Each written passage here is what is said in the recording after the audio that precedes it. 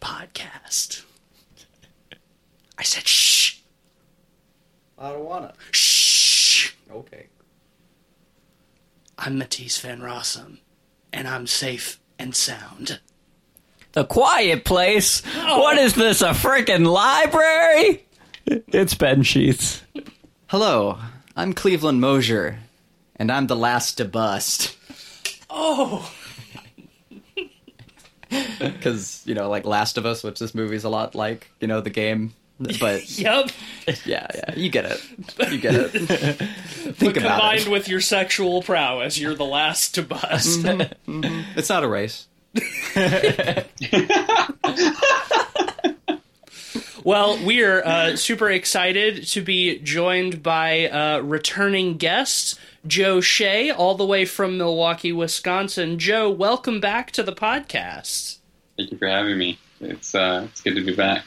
We're glad to have you. Listeners may recognize Joe from most recently our episode on The Guest, but anyone who's been with us for a long time, The old heads, The the OGs. real ones. the real ones, will remember that Joe was one of our first guests on the podcast and came on to talk about the first Quiet Place film. And this evening we are, of course, going to be talking about A Quiet Place Part 2, written and directed by CIA Office Jim, and starring Emily Blunt, Millicent Simmons, Cillian Murphy, Noah Jupe, and, of course, CIA Office Jim himself, John Krasinski. Yes, and I want to start this off by saying, spoiler warning for the first. Yeah, I don't think we can talk about this Yeah. movie at all Yeah. without Not feasible. spoiling the first one. So just watch that one and come back if you haven't seen that one. Maybe even listen to our first episode. Yeah. I would recommend. Yeah. I can't necessarily recommend it because I'm not on that episode, but, Yeah, well. you should watch it. Who's to say? Well, Just think about Cleveland while you're listening to the podcast, There you go. and that will remedy it. Print out a picture of my face, put some candles beneath it, and, just listen away, and it'll be you can just like I'm imagine there. him there. Yeah, he's Yeah. there in spirit.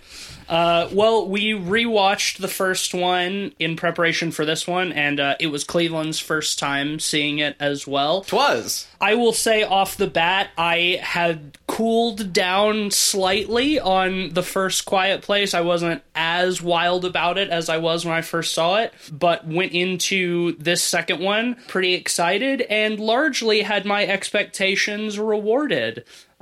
Just in general, I thought that this one was probably as good as the first one, if maybe not even just a tiny little bit better, but not a step down, in my opinion. Yeah, I was really positive on it overall. I think the first one's such a no-nonsense thriller, and this one is very much the same. You get a lot of great and clever set pieces and uses of both the monsters as well as kind of the central gimmick. But this one also had some good character stuff with Cillian Murphy. Yes. Yeah, which was really good. And yeah, I'm pretty positive on it overall. What do you think, Cleve? Actually, Joe, how about you go first? Because Okay. my opinion carries in through the first one. And I think Okay. it'll be nice to kind of talk about my take on the first. Sure. I follow this rule that I don't watch movie trailers, so I actually had no idea if it was a prequel or a sequel. Like, I literally had no idea what part 2 was going to be, because I think that I heard that John Krasinski was starring in it, and I was like, spoilers, he's dead. So I was like, Right. How are they doing that? I really liked starting it off day one. I think I'm a sucker for day one moments. I think my expectations were exceeded as well. And I think I'm with you, Matisse. Like, I think it's like, might be a tiny bit better, if not like just as good. I had a good time. Yeah, I'm with you, man. Like, I like day one moments in sequels, specifically. One of my favorite things about the first Quiet Place was that we did not get an explanation for the invasion. That it, at the beginning we saw day 89 when, like, the little boy is taken, and then it jumps forward to day 450 something or such and such. And the fact that we didn't see how the world got into this state I thought was one of the strengths of the first film. But for this one, I thought seeing day one of the invasion was kind of a nice little prologue. I liked feels it. earned by then. You know, like, we stuck around, we got to know the family, and so getting to see them pre-invasion was gratifying. So, Also, they did it without explaining too much about the invaders. yeah, and largely those sequences serviced the rest of the film. There was little fat on the invasion sequences. Like, they helped, like, build character moments that would come into play later, and I liked that a lot. We know they're extraterrestrial, and we know that they came in on meteors that fell from the sky and not spaceships. Yeah. But that's about it. And I think that's just the right amount. The cynical part of me wants to say Office Jim, after killing himself off, just had to write himself back into the movie. I was reading that apparently he didn't want to be so heavily involved in this movie, and the producers, quote-unquote, tricked him into it. I don't know how true that is. I don't know how you get tricked into writing, directing, and starring in a film, but... I am glad there was a little restraint there, though. Yes. Yes. I feel like it would be a little indulgent if it was just full-on prequel. I think they could do that well. I don't know. I thought it was There was nice. just enough of I it. thought it was nice to see him a little bit at the beginning, and then that the lack of his presence in the rest of the film left space for Cillian Murphy, who I not only think is a much better actor, but a more interesting character in this movie too. I really enjoyed the addition of him. I like Krasinski as an actor. None of the problems that I have with, like, any of his prior roles that I've seen have to do with, like, his performances. Even, and this is the last and only thing I'm going to say about it, but, like, even on The Office, like, I think like his character, like, in the way he portrays his character is just fine, even well done. As for, like, the show and everything else affiliated with it, whatever. But I largely agree with all of that. It was interesting because I got to see them, like, back to back, both for the first time. I had managed to avoid Quiet Place, like, spoilers for years. I knew you had to be quiet and that it was apocalyptic, but that was about and it. there was a place. Yeah, yes, yeah, there was a quiet place. That was part of it. It was cool, like, getting to see it all for the first time. And yeah, I would agree that this sequel elevated the good things. But I will also note that I had some minor qualms with some plot holes in the first movie, and I think that they kind of double down on some of those plot holes in the second. There are a couple of that are worse. I would say incredibly glaring plot holes in the second one. The production value and the character story is so well done and like has such a continuous drive that, like, in the moment I was happy to look past any of them. For me, they were impossible to miss, like, just these, like, giant glaring holes, but I was so happy with where I was that I didn't really give a shit. Like, the set pieces themselves were largely so effective, which I think is what the first one did really well too. Mm-hmm. There are a lot of, like, really tense, like, kind of classic horror movie set pieces that are executed so well that, like, the holes that you could poke in the logic of these movies are more forgivable because it's so entertaining. Mm-hmm. I think that's a big aspect of it. Like, I think both of these movies are very entertaining films. And for, like, an alien invasion monster movie, like, that's what I want first and foremost, before anything else, is I want entertainment. And what I'll say about those plot holes, too, is while they're glaring, they don't get in the way of the character drama aspect, which is the most important part. Mm-hmm. Like, and they don't get in the way of the fun set pieces either. Yeah, it's like, true. They do get in the way of, like, the world building and the monstery stuff. Yes, but, exactly. But that's okay, because, again, like, that's not what we're really there for. We're there for, like, the odyssey that these characters are on. No one really gives a shit, like, how the Cyclops is able to, like, see depth of field in the odyssey. Like, no one gives a shit, you know what I mean? There are just certain factors that don't really need to matter as much. I'd probably give, like, the first Last of Us, like a 3.5 or a 4. You know, since I wasn't there to rate it, I figured I'd just say that now. The first Quiet Place. The first. Oh, did I say Last of Us? You did. There's gonna be a lot of that. And while visually these films are damn near identical to the games. The Last of Us and The Quiet Place are wildly similar. They are trying to do very different things. This movie isn't necessarily trying to embrace Cormac McCarthy the same way that The Last of Us is. The world building is a lot more important to The Last of Us as well, because it's all about like how tangible it is. Like you can really like walk around and feel like you can touch everything. But even down to the monsters, you know, the clickers in The Last of Us, you know, like the final evolution of the zombie virus are these zombie like alien creatures that have become so like overgrown with fungal growth that their faces are just like blooms of like mushroom fungal goodness, and they click, they echolocate. So you're going through these sewer sequences and like you have to watch your quiet meter, you know, and like not make sounds, otherwise the clickers will hear you and they'll you know, hunt you down. And that's this movie. But I don't mind that, because I love The Last of Us, and it was really nice to see that like on the big screen. So in no way is that a complaint from me. It's gratifying even, and there's plenty of room. The Last of Us didn't invent post-apocalyptic narratives. Like I said, like it's largely influenced by Cormac McCarthy's The Road, and you know, like so many other narratives that came before. Like it's a well set genre.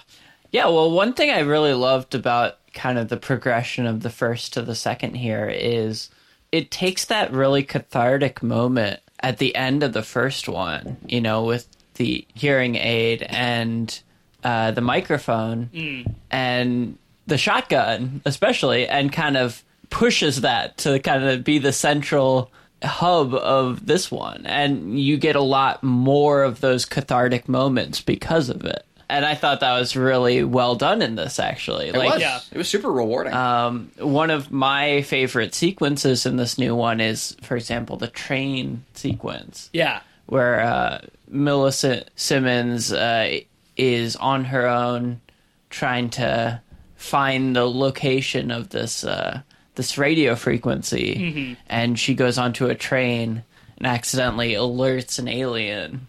And it's just taking that same kind of tension that's introduced in the first movie throughout and kind of giving some additional agency insofar as they know how they can conquer these aliens. Right. But there's some added challenges in that process. The aliens are no longer completely invulnerable. Like, I like that there's kind of a progression, and I'll bring it back up again when we get to, like, the end of this film, but we know there's going to be a Quiet Place Part 3, and sort of the way the films progress is, like, by the end of each one, they feel like they have a little bit more of a chance. Not a whole lot, but just a little bit. The first one ends with them using the combination of the feedback from her hearing aid with the microphone and the amp to stun the creatures so you can shoot them in their big fleshy heads. And then it's like, okay, we have this. We can now leave the farm and try to get somewhere safe, and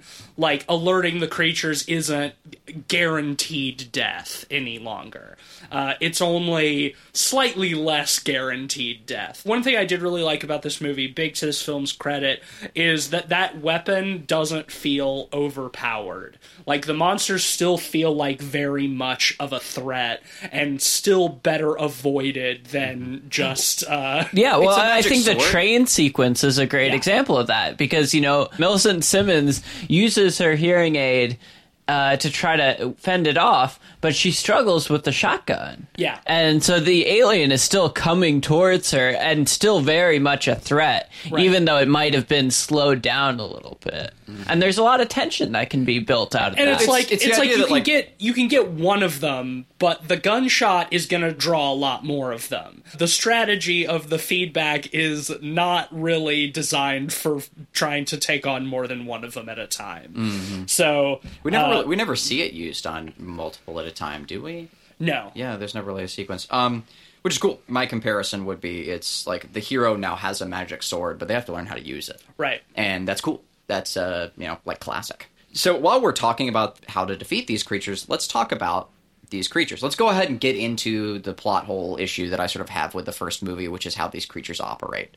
So we can get it out of the way, honestly, because I want to talk about the good stuff too. The crux of the film, as we all know, is that these creatures are apex predators. They have super long, sharp claws and teeth, and long limbs, and they are way fast. And They are heavily armored, too. Yeah. Like, gunshots do not affect them. They have like a hide, like steel, and they move like unbelievably fast. And their head is like all mouth and then ear. All and, mouth and ear. Yeah. So they there's like this cool like large cochlea, kind of like alien ear that they have. Like, it's really neat. Like when it's exposed. So they have big old ears, and you hear them like shriek, but they don't echolocate. This is the big one for me, and I asked it like in the middle of watching the first movie. Like I just kind of said, partway through, do they echolocate or not? Because like they don't like project out sound. They're not like bats. They can't just like create like an aural map like of their surroundings, because then like they might as well be able to see at that point, right?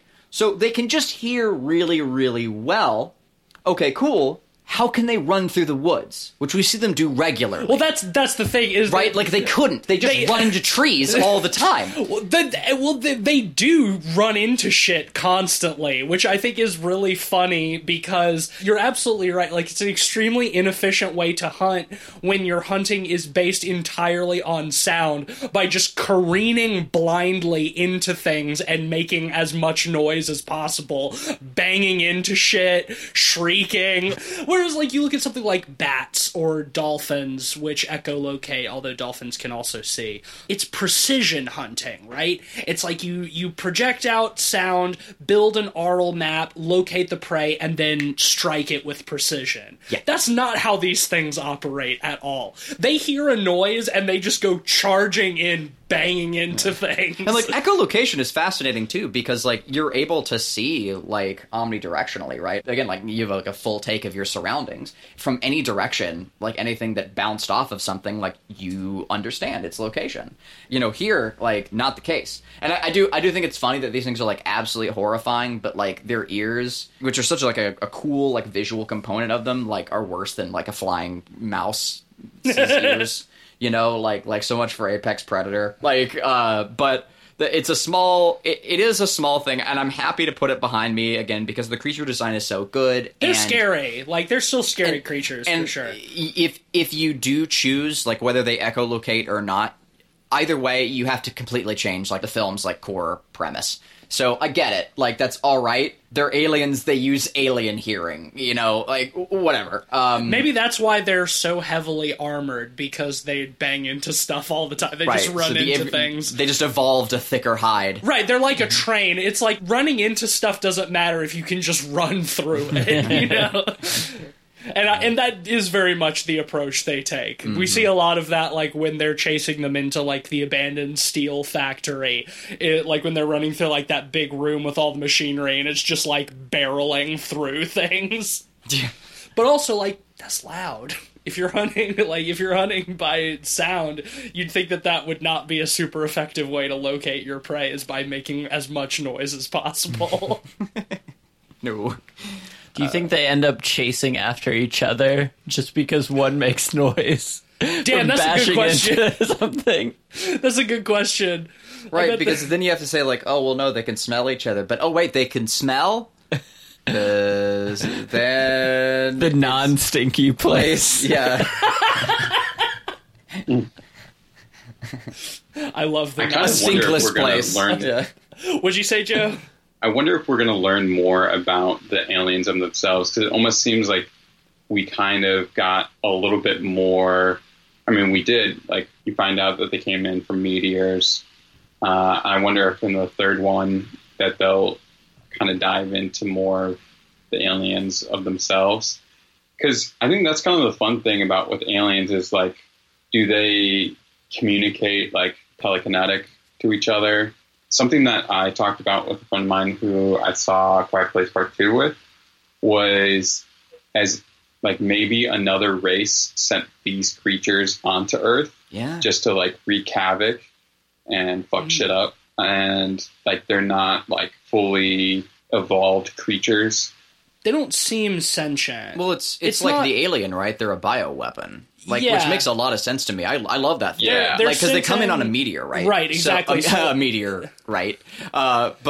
So you They're can not think, like, capable of like true interstellar travel. Yeah, we don't know how far they came in from, but you can Right. also like fire a big rock out of a cannon. You know what I'm saying? Yeah. Like, yeah, But like, you also, can, like they don't use technology. We don't see them using tools. Like they're very animalistic. yeah, the aliens themselves, and it'd be cool. Like Which is cool because like most alien invasion movies, it's like the aliens have to get to Earth somehow, so they come in ships, you know. So they're like hyper intelligent and have like weapons and stuff. Like it's cool to see a take on that where someone or something or just happenstance fired a big rock at Earth that had like some nasty space fleas on it, you know? Well, it's essentially the alien. It's just a new take on it. Like, in that sense, you know, like Sure. the alien is like the ultimate bioweapon. Like, there's nothing technological about it. That's what's That's one of the things. That Which makes is it why I terrifying. kind of, it would be cliche, and this may be getting a bit ahead of ourselves, but I kind of hope in A Quiet Place Part 3, there's a plot that revolves around, like, there's an alien queen, and they have to kill... Dude, no, I want it. They're I like want a it hive, next. they're like a hive mind, and they have to kill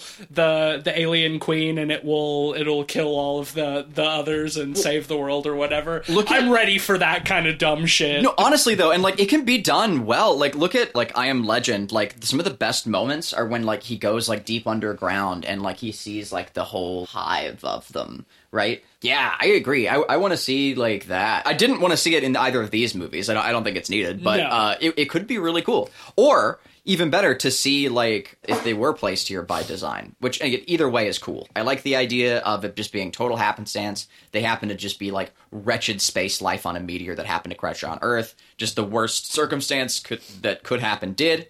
But I also like the idea of something firing them at Earth. It was a planned bombardment, which is cool because like it still would have been done organically. And seeing like what fired them at Earth, like you were saying, Joe, like as if these creatures are like clearing the way for something else, something greater, whether it's just like a queen or like we see like the high society version of these creatures. The ones that can use tools. Yeah, or just a totally different race that has like subjugated these creatures and it uses them as like attack dogs. Like fire them onto a planet, wipe out the local population, and then come in and take up residence. One piece of world building I thought was done well and sort of patched from the first film is they make it clear that like it's not just any hearing aid. Which is the impression I was sort of under. At the end of the first movie, I was just thinking like, so no one like tried feedback on these hearing creatures, you know, like the US government like didn't have a chance to like try the most obvious solution.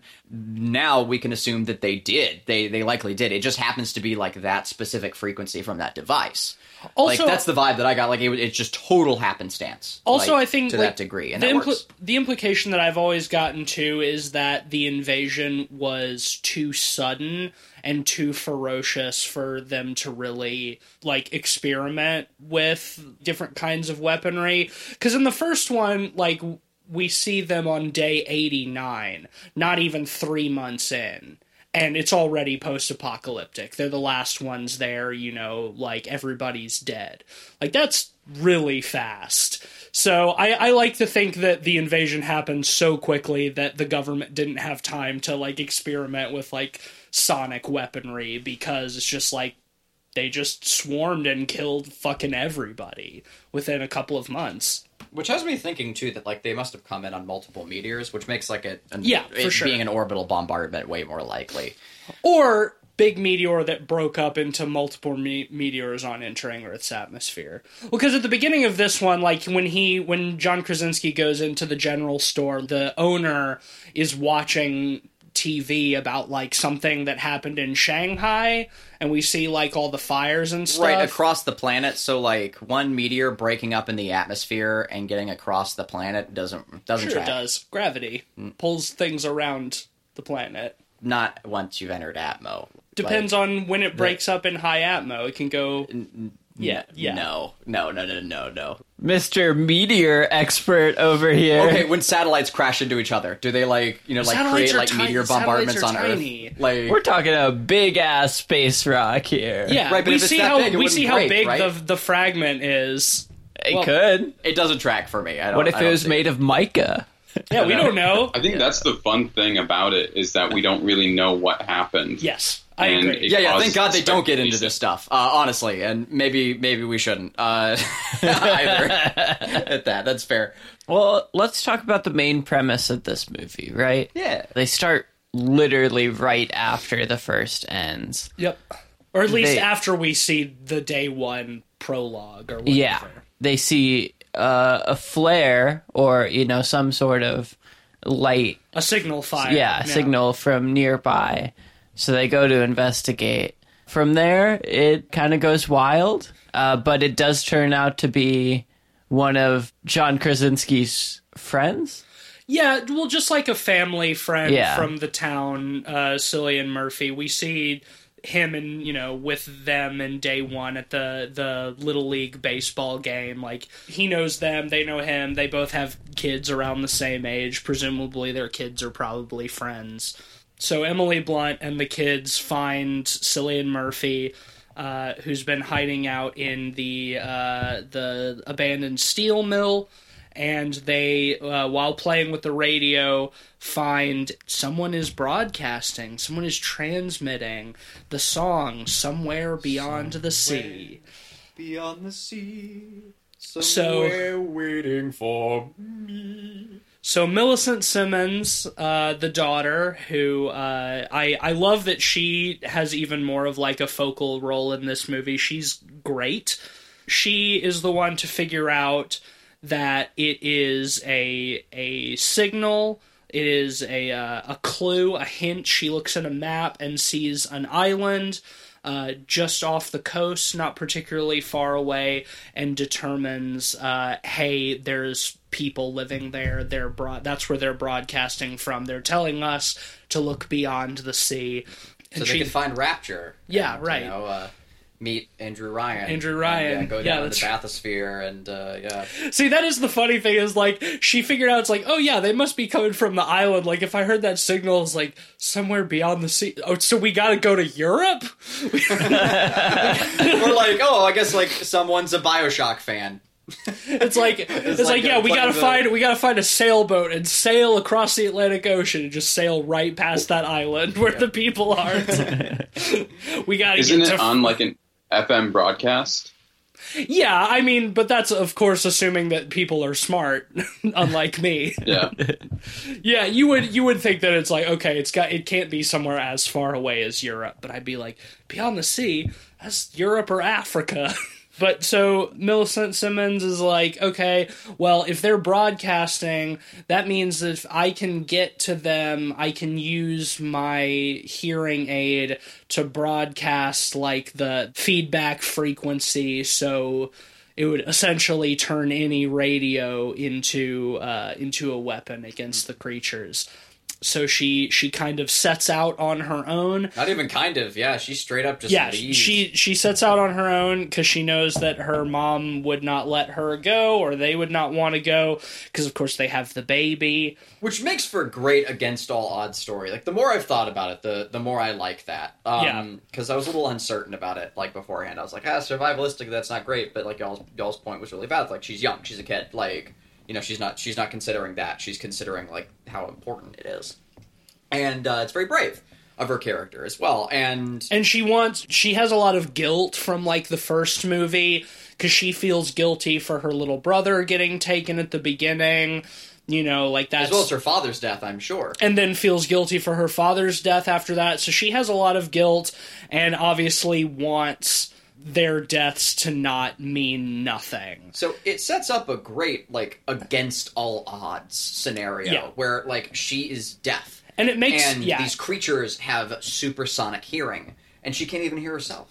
Right. Like, so it is, really, like, a feat. And it's portrayed really well. They set it up great in the opener, where we get a few sequences, like, from her perspective, where, like, the sound is cut out, so we kind of, like, see the world through her ears.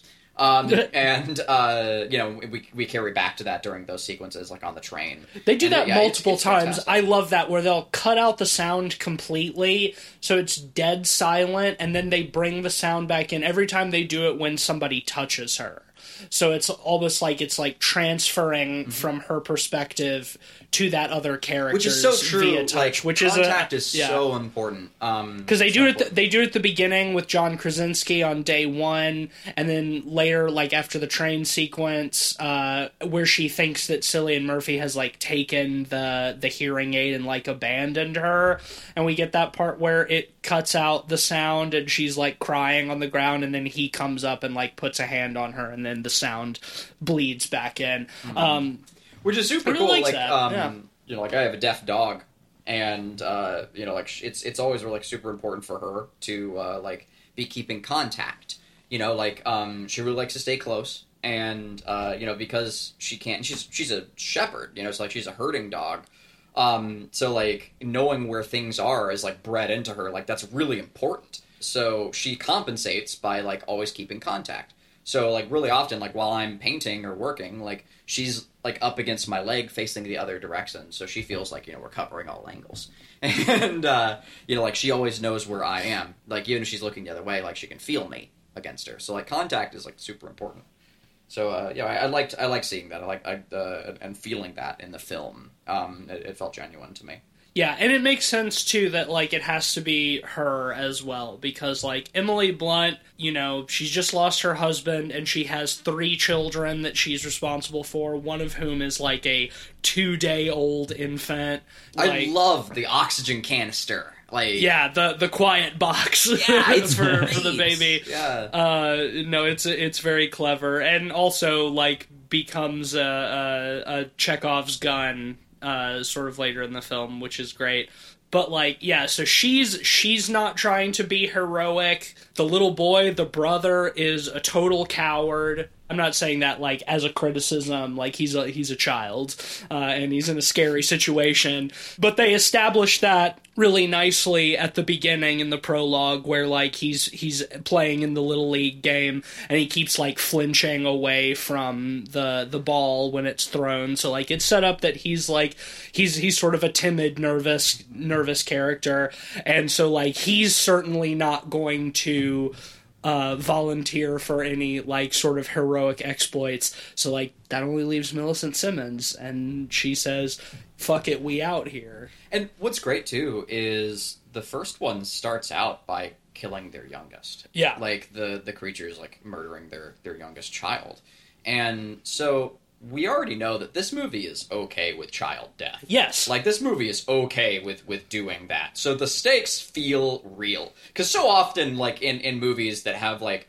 child protagonists in them, you're just sort of lulled into a state of comfort, like, even during, like, moments of tension, because it's like, cool, they're a kid. They're not gonna murder the kid. Most films are not gonna kill a child, yeah. We started with that. So, like, no one is safe. Like, so the stakes are always high in these movies. Well, I love that. I mean, in this one, too, our first act includes the kid getting his foot in a bear trap, stepping in the bear trap, Jesus Christ. which is one of the most if not the most harrowing moments in the film. Yes. I audibly gasped when that happened. Yeah, and it's honestly one of the most brutal sequences in the film. He's, dealing with that for the rest of the film. It's one of the crux of the story in trying to make sure he can stay alive with that, Right, that's the whole reason Emily Blunt leaves later in the first place, is she has to go get medication for him.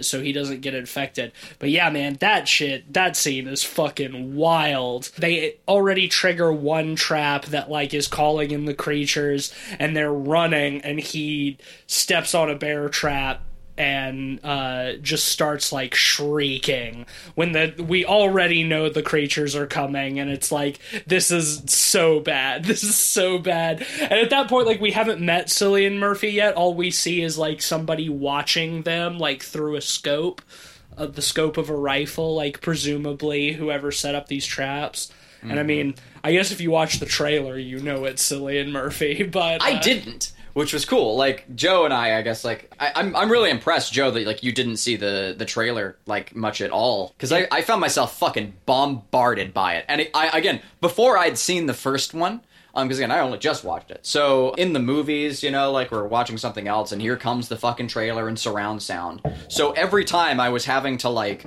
close my eyes, plug my ears, and just hum, because I did not want to, like, have it spoiled for me before I'd seen the first one. So yeah, I was like fortunate enough to not know that Cillian Murphy was in this one either. Yeah, Joe, how do you pull that off when you to avoid film trailers? Like, I don't go out of my way to watch trailers for most stuff, but like I go to the movies enough that I always see so many trailers. Do you just like show up after the previews, or do you just like not pay or like look down during the previews? So I've been doing this probably since like 2012, not watching movie trailers. So I've gotten progressively better at hiding from them. So in regards to the movie theaters, I bring headphones with me, and I have like a playlist ready of loud songs. I just crank up the music, and I just like look down at my phone. It's pretty intense in that, like, I also try to like show up late to the trailers. So like I'm catching like the last one or two trailers. If it's a Purge movie trailer or a Fast and Furious trailer, I do not give a shit. I'm watching that. Nice. Like that's hell yeah. So you've seen the trailers for the Forever Purge. Oh, or if I am, I don't care. But for other ways of avoiding it, I just block and mute words like on Twitter and social media, so that those never pop up. In terms of trailers, to this film's credit, and whoever made the same trailer that we saw for this movie for months, a lot of trailers do a really bad job of like showing the whole movie in the fucking trailer, and this trailer did a really good job of keeping like all the action confined to stuff from the first act. Mm-hmm. Well, and the stuff they showed later in the movie, it feels almost like a red herring and kind of intentionally misleading, in that, like, when I saw the trailer, I expected it to be like, oh, what if humans are the real enemies? Yes. And, you get that shot of... Yeah, seriously. You get that shot of Djimon Hounsou and Cillian Murphy, like, putting the kids in the closet, and you expect, oh, these are the real villains of the movie. Yes. And it wasn't that. Thank God. I'm so glad you brought that up, because I was thinking the same thing, because the trailer emphasizes that so hard with Cillian Murphy's line, like, the kind of people that are left aren't those worth saving. And I was so afraid that this whole fucking movie was gonna do the Walking Dead thing where... Or Last of Us. Where, like, humans are the real monsters and the monsters are secondary. And it's like, it's the Cormac McCarthy thing. Yeah. I'm not totally against that. I mean, except no Cormac McCarthy books have, like, supernatural invaders or anything like that. It's Dawn of the Dead, but bad. Right, exactly. And it's like, that premise is fine, but it's been done to death, especially in the post-apocalypse. Like, of course, when society breaks down, people show their true colors. We know this. And for A Quiet Place, I don't give a shit about that. I want the monsters. This is a monster movie. I'm here for the monsters, right?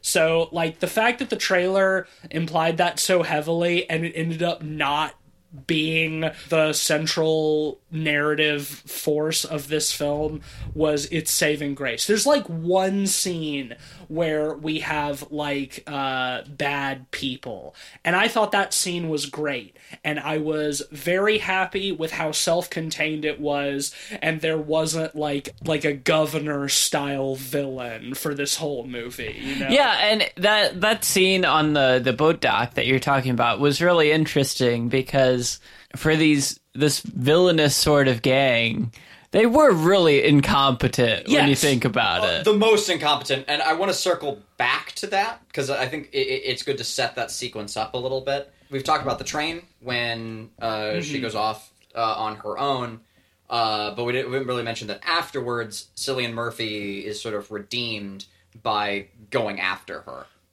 And, Emily Blunt sends him after her, like, bring my daughter home, and when he finds her, she's like, look, don't take me back, help me. You said that you don't feel like you did enough for your family who died, now you can do something, like, help me get to the island, like, help me in my quest.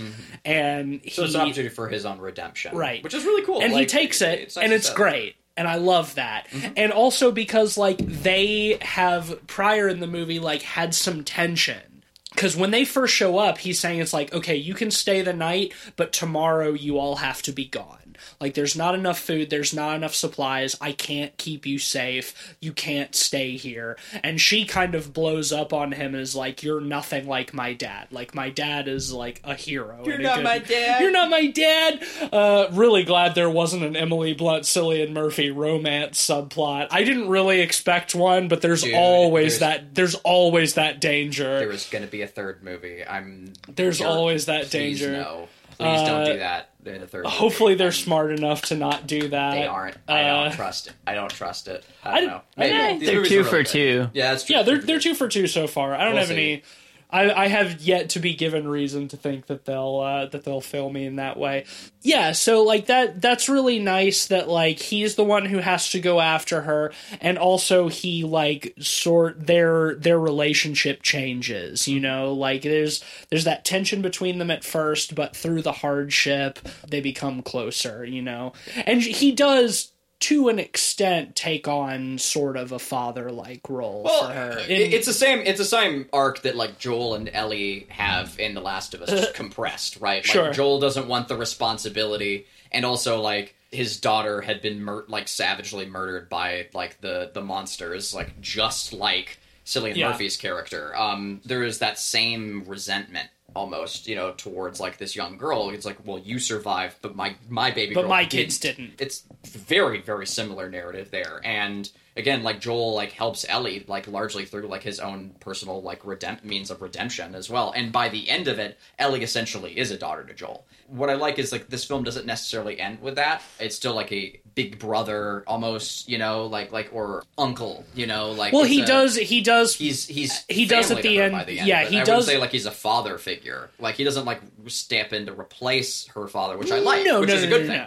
No, largely in this. But he does at the end like put himself directly in harm's way in order for her to succeed, and he doesn't die. Like she does her thing in time, but he's put into a situation where he's about to die. Yes, and in that regard, I kind of think that it's nice they didn't just repeat exactly what they did in the first one, where John Krasinski sacrifices himself for the kids. It's like Cillian Murphy tries to sacrifice himself for her, but she saves him. right, because like, you know, like Because she couldn't save her father. not all good poetry rhymes, and someone should tell that to George Lucas. But like, It's like Poetry Man, it rhymes. yeah, like that's like it's nice when, you know, like they're like it ripples out, but there are changes there. Like, and no, it's well done. So anywho, he feels the need to help her, and so they go off on their way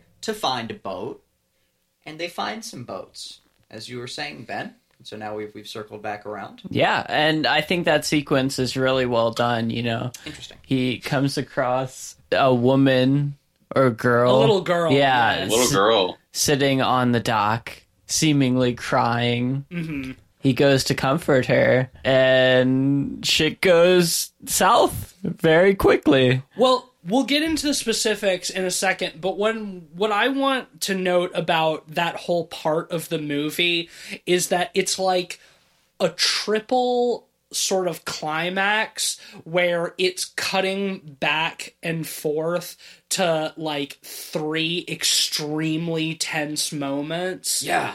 In like a way that I almost found overwhelming, but like in the best way, because it's like almost a 10-minute sequence where every single one of our characters is in immediate mortal danger in very different ways. And they do it again at the end, and it rules. And it's fucking awesome, because like, yeah, they find the little girl, she turns out to be nasty, and when he goes to comfort her, she like puts a noose around his neck that is like tied to a fishing net that's covered in like cans, so it jangles if he tries to get out of it.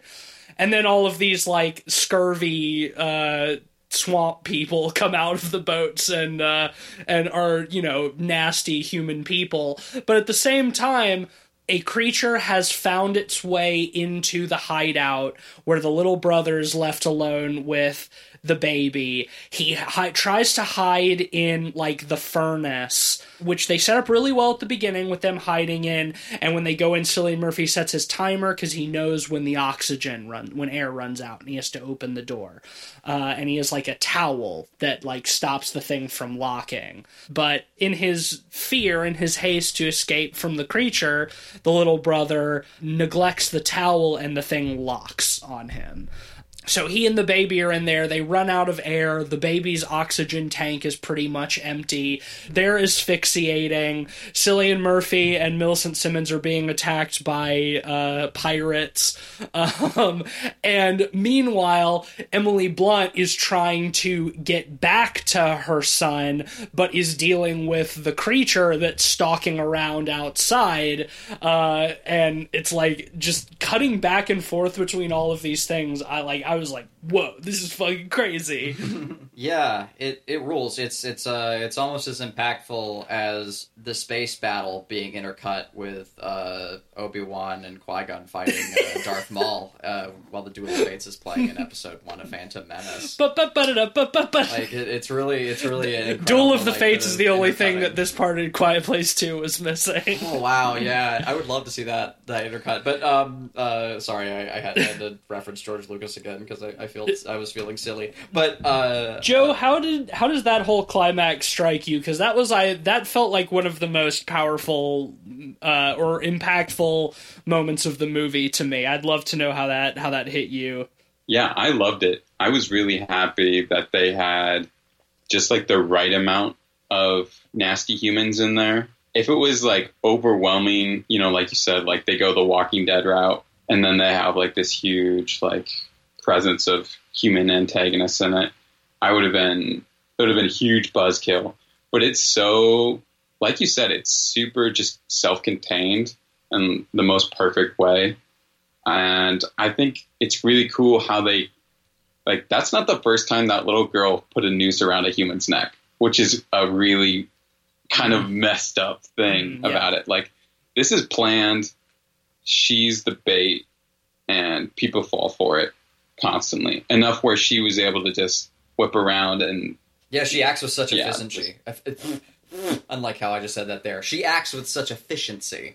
Yeah, definitely. Very smooth in her movements. And I think part of that thing is that scene is saved by the nature of the threat in the film, that like you're forced to be quiet. Like so often in these movies we're spared like exposition, like meaningless exposition and stuff because the characters can't speak, and I think we were spared a villainous monologue in that scene because the characters can't speak. What's cool is we still get one. The pirate, the Quirate, king or whatever, like the guy who has the most scurvy of all of them, so is obviously the leader. He starts like taking items off of Millicent. The way that he's looking at Cillian Murphy and the wordless conversation that they have between each other feels like a villain monologue. Like, that would be the moment where the villain would be walking around. But it's not corny. No, absolutely. Because it's organic. It's organic. I agree. But what I'll say about this scene, good things... Or actually, do you have more? No, go ahead. I know where you're going, and you're right. It's time. It's time we get there. What I will say about this scene is I think also... almost all of the massive plot holes that I see in this film are confined to this sequence. Yep. And like, if changes had been made or the scene had been cut, I wouldn't want to cut it because like I do love how it is intercut with the other. It's like, really well sequences. done. It's really well done. And, but everything there is amazingly done. It's just like the implications behind all of it, like just leave these massive holes in the plot. Hard to look away from when you see them. But again, it looks great. Let's dig into that. I think we do kind of have to describe the rest of the scene, though, for the holes to be made clear. So Cillian Murphy does something really neat, which is he signs dive to Millicent. And I love that because that's the one piece of sign language he learns at the very, very beginning of the film before, on day one. when they're at the baseball game because he's trying to tell him to dive. Tell the kid to dive for home. Home base. And so he asks her, like, what is the sign for dive? Yeah. Yeah, no, I thought that was a really awesome callback. I loved that. Yeah, that's how you do one of those. Like, that's how you have, like, a foreshadowing that feels organic. Because in the moment, like, at the beginning of the movie, it feels like something someone would do. I buy it, and I buy it there, and it's super useful to the plot. And in a way that, again, feels organic. They need to get the boats. They're not... I don't feel like these characters are there just so that they can say dive. You know, like, it all lines up. It's clever as fuck, frankly. Yeah, that rules. So she does. Cillian Murphy gets the jangly bits around the scurvy man, and he dives in the water as well. That didn't sound right. Well, he stabs him. He takes a knife and he stabs him in the leg, so he screams. Yeah! Because the creatures show up, and, you know, when she jumps in, and so all the other people start running, and he, like, lashes the dude to a pole and stabs him in the leg, so he screams, and then jumps right when the creature, like, slashes him. Yeah, that part is great. It's so satisfying. That scene is incredibly satisfying. It delivers something that, like, the first one, it's not a problem, but it doesn't happen in the first one, something like that, where you kind of get this release. There's so many, like, good climax release points in this film, which makes it so entertaining and so fun. Yeah, the first one is largely devoid of triumph until the end. And this movie, this one has several instances of triumph, and that's a really good one. Also, I love that they set up that scene with, like, the bad people and then end it just as quickly instead of us having to get a whole thing where they're, like, holding them captive or whatever and they're gonna eat them or something and, like, they have to figure out a way to escape. It's like they get captured and then in the same scene they escape because the monsters show up, because once again it's about those monsters, baby. But I will address the first of the two major plot holes in this scene is that they go to this dock because the island where they can see the radio tower broadcasting is, like, right there. But all of these people, these scurvy people, are just hanging out on these boats and apparently not trying to get to the island. Oh, so we're doing that one first. Yeah. Yeah, that was my bet. Is, like, there's a colony of boatmen, like, of boat people. Yeah, they're literally living on boats right next to this island, but they never find it because they're pirates. Like, they're obviously, like, not out for, like, the good of their fellow man. Like, they would have raided that place. Also, wouldn't it make sense to keep their colony, like, moored offshore? Right. Like, wouldn't it be safer?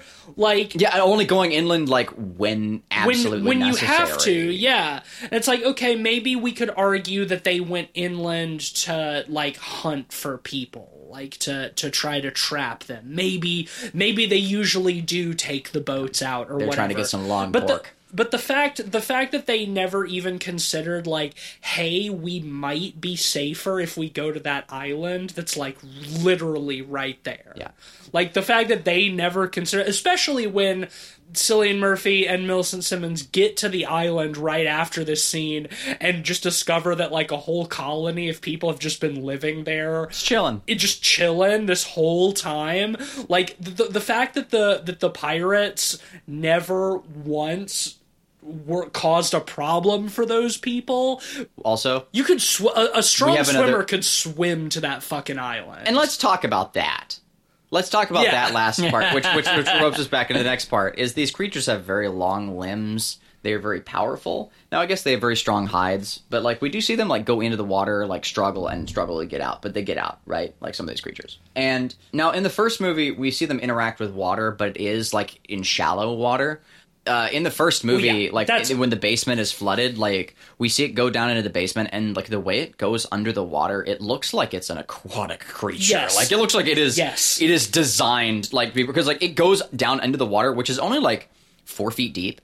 and it's Yeah. a big creature, and it just disappears. Right. Like, in this basement. And, Like you can make the argument that because it's shallow water, it's just crawling around on the Yeah, bottom, and it's comfortable not, in it, yeah. and it's not swimming. But yeah, the way the first film presents that is that, oh yeah, these horrible creatures that are like super OP in every other way, Apex they predators. also swim. And then this movie says, you know what? Actually, fuck that. Nope. Because one of them tries to jump off of a boat at Cillian Murphy and just drowns Yeah. immediately. Looks like a big fool. And it's like, pick one. Either one is fine, but you can't have both. It's like, the same problem I have in the first film. Do they echolocate or do they not? These creatures, can they swim or can they not? It's like, I'm comfortable with them not being able to swim. They have, like, stony hides. They're probably very heavy. I'm not, for reasons we'll get into in a second. Like, I'm fine with them not being able to swim, but if the first one shows one of them seemingly swimming, then don't turn that into their fucking weakness in the second movie. Here's the problem, though, right? Contained within itself, like, that's where the plot holes stop. Like, the people didn't find the island. But we also have to look at this as, like, this is a greater apocalypse where, like, the military didn't show up. And are you saying that islands are these creatures' weaknesses? Because there are a lot of islands on Earth, dog. The military, like, didn't just set up on Alcatraz and, like fucking hang out? How? How did this apocalypse happen? I'm willing to set that aside because I'm not. we don't know that there isn't like a military encampment on Alcatraz or whatever. Because it is the apocalypse, communication and supply lines have been severed. So we don't know how many pockets of people living on islands around the world there are. Hawaii, probably fine. As long as, like, probably very little has changed on Hawaii. Unless like, a meteor fell explicitly on Hawaii. The point is like, it has severed all of these, like, small groups of people from each other so they can't interact. That's standard apocalypse shit. I'm fine with that.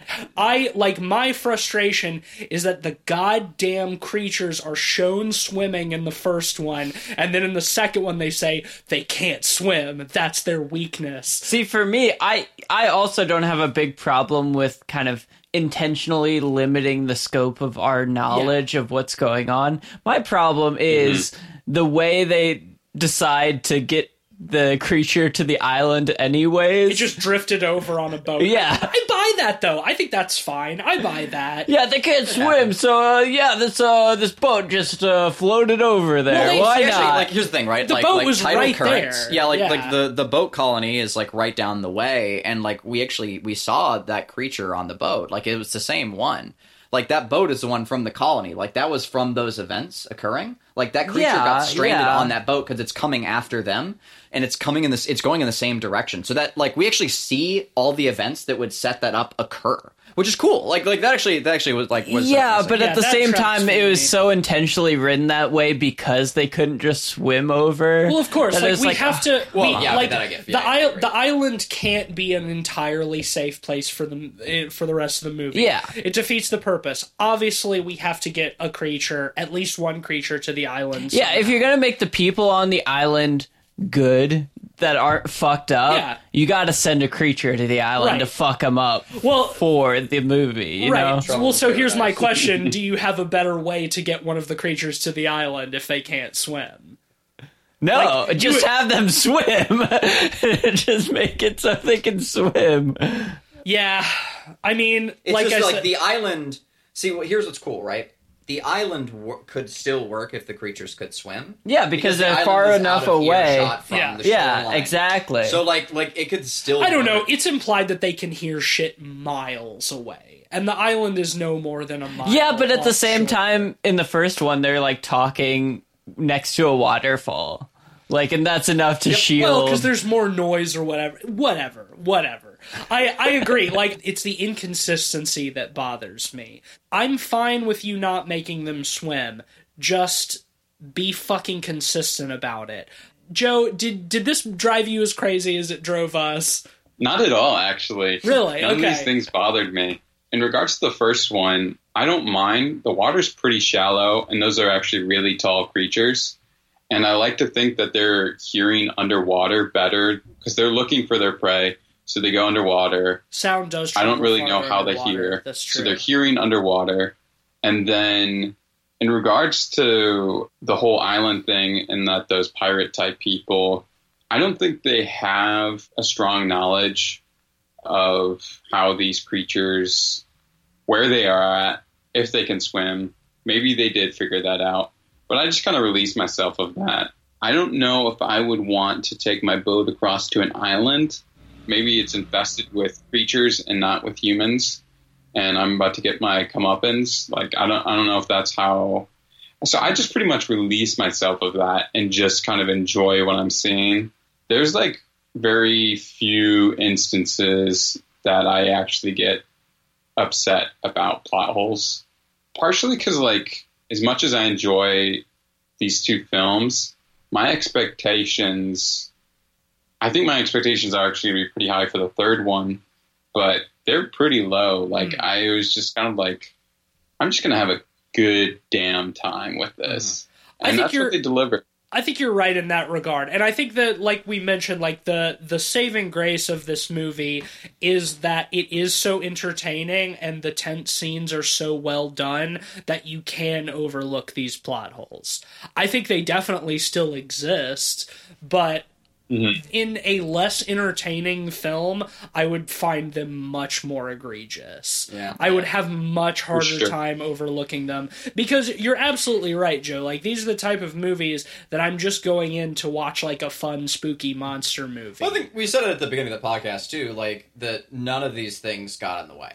Like of that, I definitely said it like walking out of the movie theater as well. Like they did not. They're very like visible for me, but they didn't in any way detract from my enjoyment. They gave me pause. They broke my immersion to the extent that I recognized them and was like, "Hey, wait a second." Yeah, hold on. So in that regard, like, they took me out of the film, but not for long enough that I was just like thinking about it nonstop. Like, once we got past that scene and it's like they got the creature onto the island because it drifted over on the boat, it's like I was just back in, you know. Like which is a real testament to the film because like we're pretty invested in world building. You know, like our game is like has a lot of heavy and rich world building in it, and we tend to be drawn to narratives that are ornately detailed in that respect, and like I certainly love it, and to encounter like things that break that to such a degree and not be that bothered by it is a testament to the movie. Yeah, like, it's because all the other things are done so well. Yeah, absolutely. And I mean, the boat drifting over, I think for me, the frustration is mostly out of personal preference, just because I think structurally and pacing wise, it makes so much sense to have the creature come over and cause havoc, because this movie is incredibly consistent in that like every 10 or 15 minutes there's a really, really tense set piece sort of scene. Yep. I was just mad because Djimon Hounsou is one of my favorite character actors. Yeah, dude. And he is kind of underutilized in this movie, to be honest. You know who he was replacing, who they originally cast in this role but had to drop because of scheduling conflicts, is fucking Brian Tyree Henry, Paperboy. Okay, I could see him doing well. Man, I think Djimon Hounsou killed it. I thought he did great. I think agree he with you. probably did a better job than he was Henry would have. He's a great character actor. I agree with you 100%. But like, it was like they were already shooting. They were already in production when they replaced Brian Tyree Henry with him. So I just thought that was interesting. I agree with you though. He gets killed off a little too quickly for my taste. I think he would have been a fun character to add to the group that will obviously be going into Quiet Place Part 3. I thought he would have been a fun addition. I want to go on He died kind of a stupid way, too, if I'm being real. Yeah. Oh, we beat the monster. He's like, yeah, they're trying to lure the creature away from the town while they're going to the radio station. He's like, what if we drove too fast? What if it went back to the town? My family's back there, and then it just comes out from under the garage door and fucks him up. I'm gonna bat for his character's perspective there. I'm also bummed out that he died that quickly, but I do see the logic in that, because here's the thing, right? Like, I don't think it was that we outdrove them. I can't remember exactly how he framed it, so I could be very well. Yeah, he said we went too fast. We drove too fast, and we lost it, and it went back to town. Yeah, because like what I would buy, like what I would think in that scenario is it's so incredibly fast we couldn't have outpaced it. It must have turned around. Right, that's not how it's framed. Right now, yeah. Like, yeah, and like that would make sense. But like, he's a good person. Like, he cares about his family, of course, and he's worried about that. And in the moment, like, you know, like, there's no time to think. Like, sometimes there isn't time to think logically. For character motivation, it makes sense. I'm talking more from like a script perspective. Sure. Where like, yeah, okay, it makes sense for his character to have that concern and to die that way because he's worried about his family.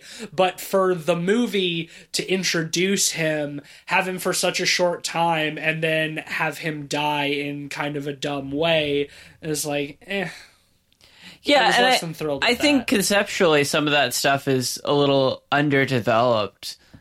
Which, again, like, pacing-wise, it makes sense, and I think it's the best thing this kind of movie can do. But, like, I would have been fascinated learning more about how this island in isolation, what sort of governance they have, how it continues to function. I agree. But, you know, it is what it is. I think ultimately it goes to interesting places. I just wanted more from him. On a tangent, I remember years ago they were trying to make a God of War movie, and I was thinking, man, Djimon Hounsou would have been a great Kratos. He would be a great Kratos. Yeah, You're so right. I definitely see it. Yeah. God damn. Yeah, but that's just a tangent. I think he's a great actor. And I think so, want to too. see him in more things. And I just think, ultimately my frustration lies in the fact that his character did not have to die there. His character didn't die for a reason that furthered the narrative other than to remove him from it. The rest of the film could have played out the exact same way with him there, and then we would have just had him along for the ride for the next movie. You know, it felt like a needless death. It's like they needed somebody to die, so they introduced a character just to kill them. It's a shame too. Like, you think that he would have like heard the creature, you know? Like, I mean, Dijon Mustard heard the creature. God damn it! God damn it! Jeez. Fuck. Get him off. I never want to hear this voice on that podcast again.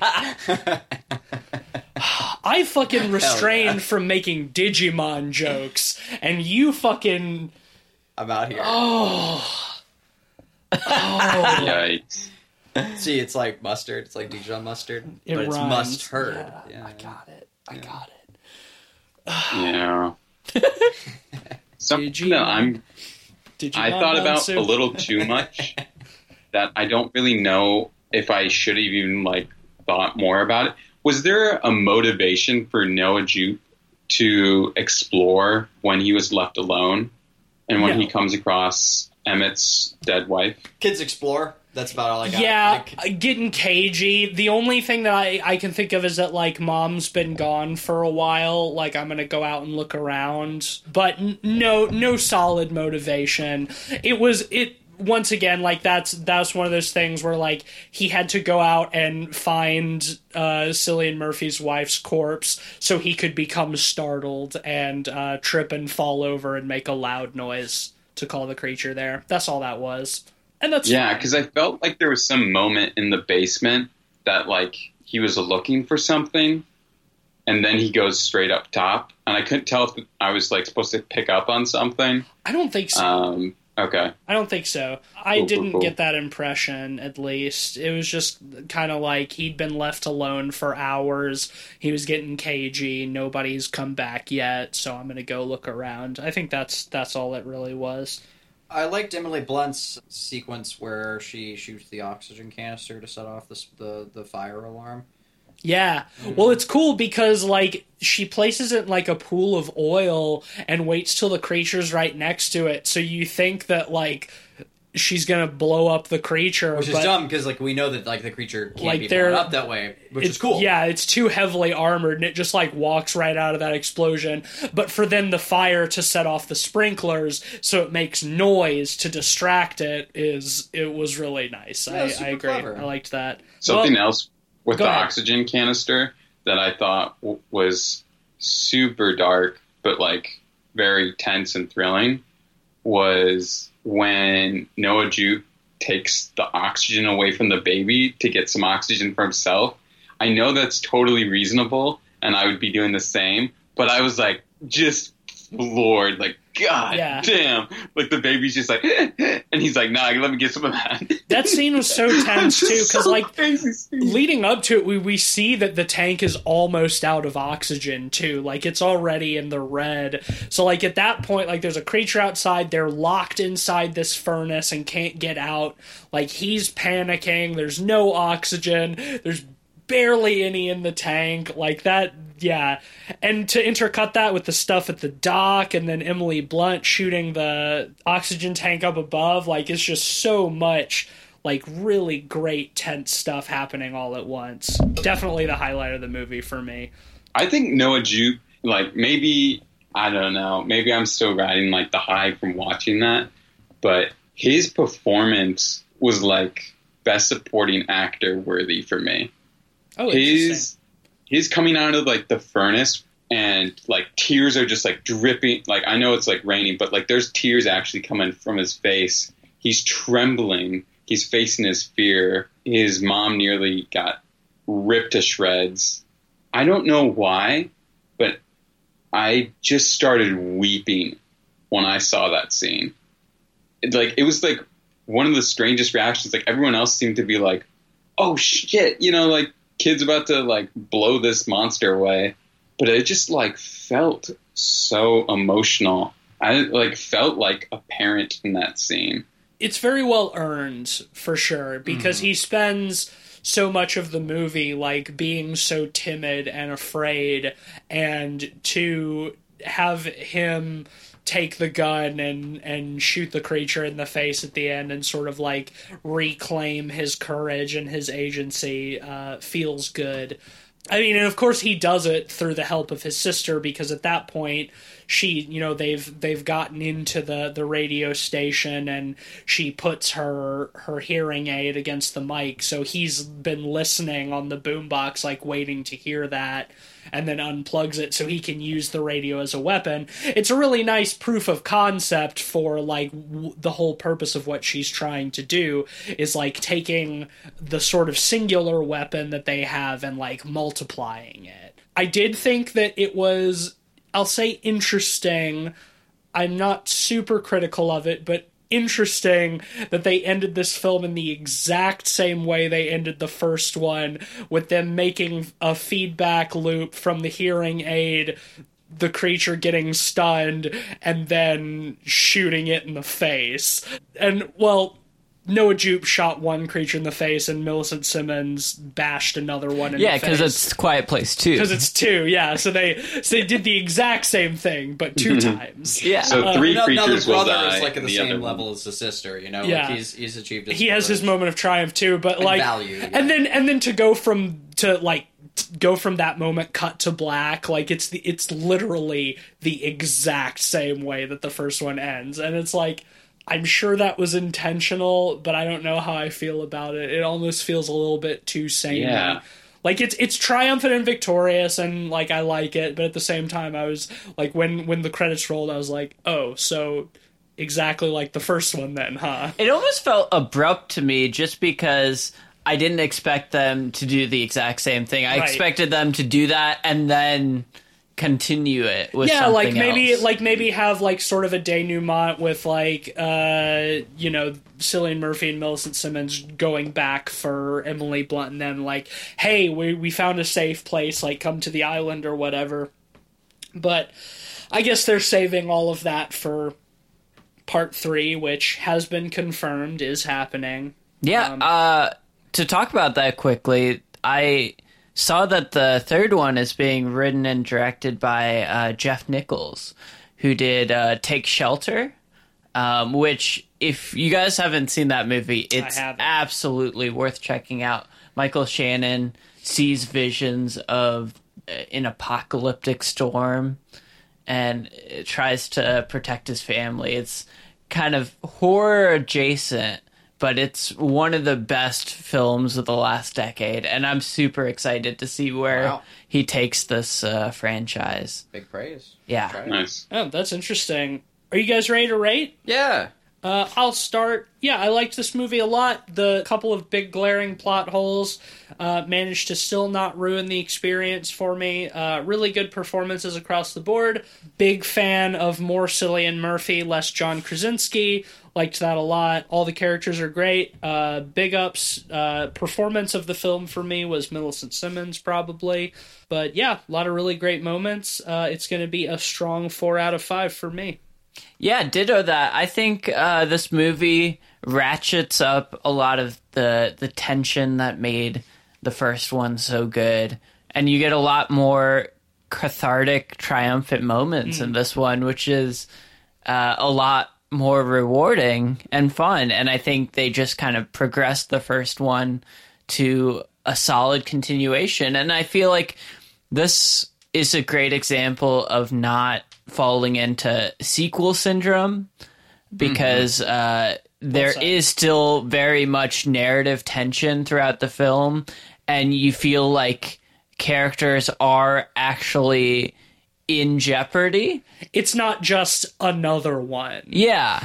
And, you know, Thanks, G.J. especially Collins. knowing that a third one was coming, it didn't feel just like a segue from the first to the third, like second movies often can. Yeah. So that's a really strong point of this one. Yeah, I would give it a strong 4 out of 5 as well. I really enjoyed it. Little to add, ditto that. Strong 4 out of 5. Joe, bring us home. Movie theater experience, I'm going to cheat on this one, was a 5 out of 5. I mean, I just had a gosh dang hootin' tootin' rootin' good time. Hell yeah. As far as I'm with you guys, I think it's a 4 out of 5. I'm riding that, like, movie theater high back in, again. Yeah, I don't think I have anything else to add. Good-ass movie. Hell yeah. Well, that's a unanimous 4 out of 5 for Quiet Place Part 2. Definitely check it out.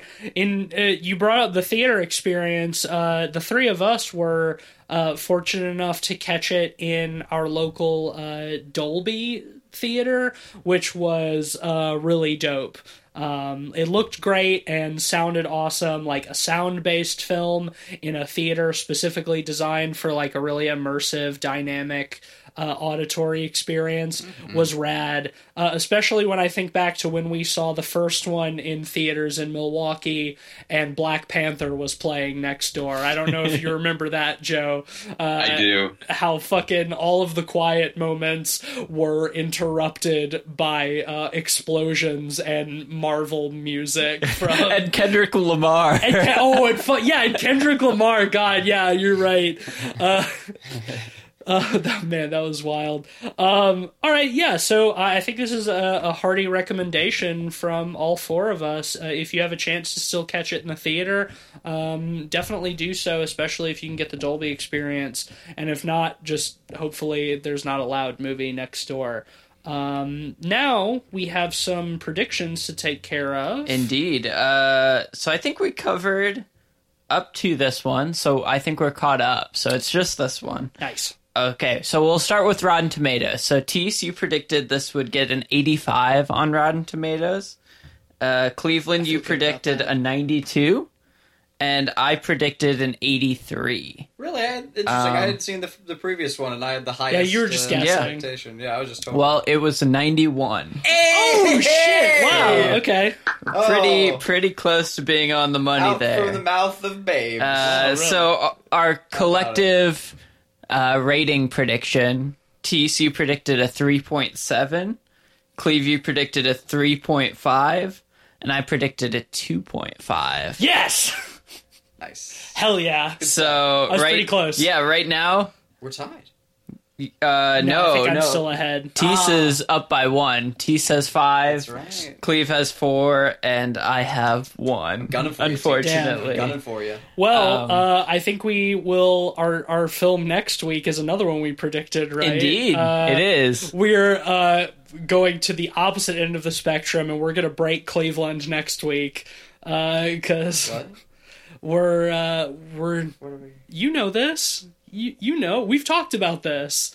Next week is Conjuring 3. Oh, no! Yeah. I don't want to see it. I mean, none of care. us want to see it. Care. None of us want to see it. But we're a horror podcast, and I'm not watching the others. You don't have to. You don't have to. You don't have to. We're Good. not, because I also don't want to rewatch those. It's not like you'll be lost. Good. So yeah, next week I'm hoping will be as entertaining as our episode on The Nun, because I fully expect it to create similar frustrations. So tune back next week for our review of The Conjuring 3, The Devil Made Me Do It. The devil's making us watch it. And in this case, the devil is me. You bastard. Cleveland, it's time for you to I hear the jingle and jangle. it's time for you to pull from the sponsor shelf and let us know That's right. who we're sponsored Yes, by this week. A new mouth has opened, and from that new mouth, a new tongue has rolled down, presenting a new piece of paper. And on that paper, it reads, our sponsor this week is, speaking of mouths, a train with a mouth. And he's not afraid to use it. God damn. So wait, is this hold on. Your eyes are better than mine. There's some fine print here explaining the utility, the value of a train with a mouth that's not afraid to use it. And I can't read it. I can't tell what it what does it say there, that it's a product for what? What is is it transportation? Is it what is it? What is a train with a mouth that's not afraid to use? What does it use in the mouth for that it's not afraid of? Have you ever seen Thomas the Tank Engine? I have. Oh, okay. Oh. I'd say no more. That mouth is for mouthing off. Oh. Lick-a-motion. Oh. Like locomotion. What that mouth do, train? Yeah, damn. Yeah, actually, this scratch that. This episode is brought to you by my new funk album, Lick-a-motion. Yeah, get ready to hear my white ass do funk music in Lick-a-motion. God damn. Choo. Choo choo. Oh yeah. And this mouth, it's not afraid to chew. Matisse, Yeah. I will only do this podcast with you from now on. Ben and Cleveland are just dropping too many bad jokes. All right. So next time it'll just be me and Joe. Hey, you can cover Conjuring 3. Ben and Cleaver. Spare Cleve and Yeah, I. that sounds great. Yeah, Nope. You know what? Yeah, nope. You already said it. It's too late. It's official. That's how it works around here. We're right. sorry, guys. I guess this I'm not is, going to be on there for the Conjuring episode. Oh, what a shame. bummer. Oh, man. Damn. I guess this is a me and Joe Shea podcast from now on. I'm okay with that. I'm okay with this. All right. Well, that'll bring us to the end of this week's episode. If We you got out by a like, loophole, Ben. if you like the show, be sure to leave us a 5-star rating on Apple Podcasts and a couple words as a nice review. We really appreciate that. You can follow us on Twitter at PodPeoplePod and at letterboxd.com/PodPeoplePod, where you'll find a list of all the films we've talked about on the show with our average ratings and links to those reviews. Also, if you want to support the boys in a different way, we have a Patreon now. You can find that at patreon.com/podpeoplepod. We've got 3 different sponsor tiers that you can be a part of. Shout out to our honorary Podboy tier, which now consists of Sam Simon, and that is what you get as part of the honorary Podboy tier, is you get a shout out on the show. So shout out to Sam for putting some money in our pockets. Thank you, Sam. And you can follow me on Twitter at SubSpookySnake. I'm on Twitter at Mr. Sheets. And I'm occasionally... I'm not occasionaling. I'm occasionally tweeting. There we go. I'm occasionally tweeting for Light Arc Studios. We put out content on It Stares Back. As a matter of fact, I tweeted today, and I tweeted a beautiful land... Well, I mean, I'll let you decide if it's beautiful, but I tweeted a landscape today that I painted for the game. There's always cool art that I'm tweeting for Light Arc Studio, for our cool, spooky, dystopian, neo-noir, cybernetic... fantasy spooky game that we've made. Yeah, whatever. Yeah, it's on Steam. You can play it in early access right now, and I'm also doing work for Dread Central. Or sorry, not Dread Central, Dread XP, but you get it. Anyway, check out the Dread X collection, The Hunt. It's a pretty rad game that I worked on, and you can find my work on ArtStation if you search Cleveland Mosier and look at some cool arts. That's all from me. Joe? And you can follow me and support me on my OnlyFans at Big Booty Sad Art Boy. Nice. Nice. Dude, hold on. Now we need to see if that actually is an OnlyFans. Of course. We'll just let the people who are listening to the pod just find that out on their own. Let them take their own little Google search. You've been working on some film projects, right? Is there anything that folks should be on the lookout for? Pompano Boy, coming to film festivals and some private Midwest screenings fall 2021. Pompano hopefully. Boy. You heard it here. Pompano Boy. Awesome. Well, Joe, thank you as always for being on the show. It was a pleasure once again, and we'll definitely have you back sometime soon, hopefully. Sounds good. I love it. All right. Thanks, man. Well, thank you everybody for listening, and I think it's time that we shut the fuck up. And watches the ships that go sailing somewhere beyond the sea. She's there watching for me. If I could fly like birds on high, then straight to her arms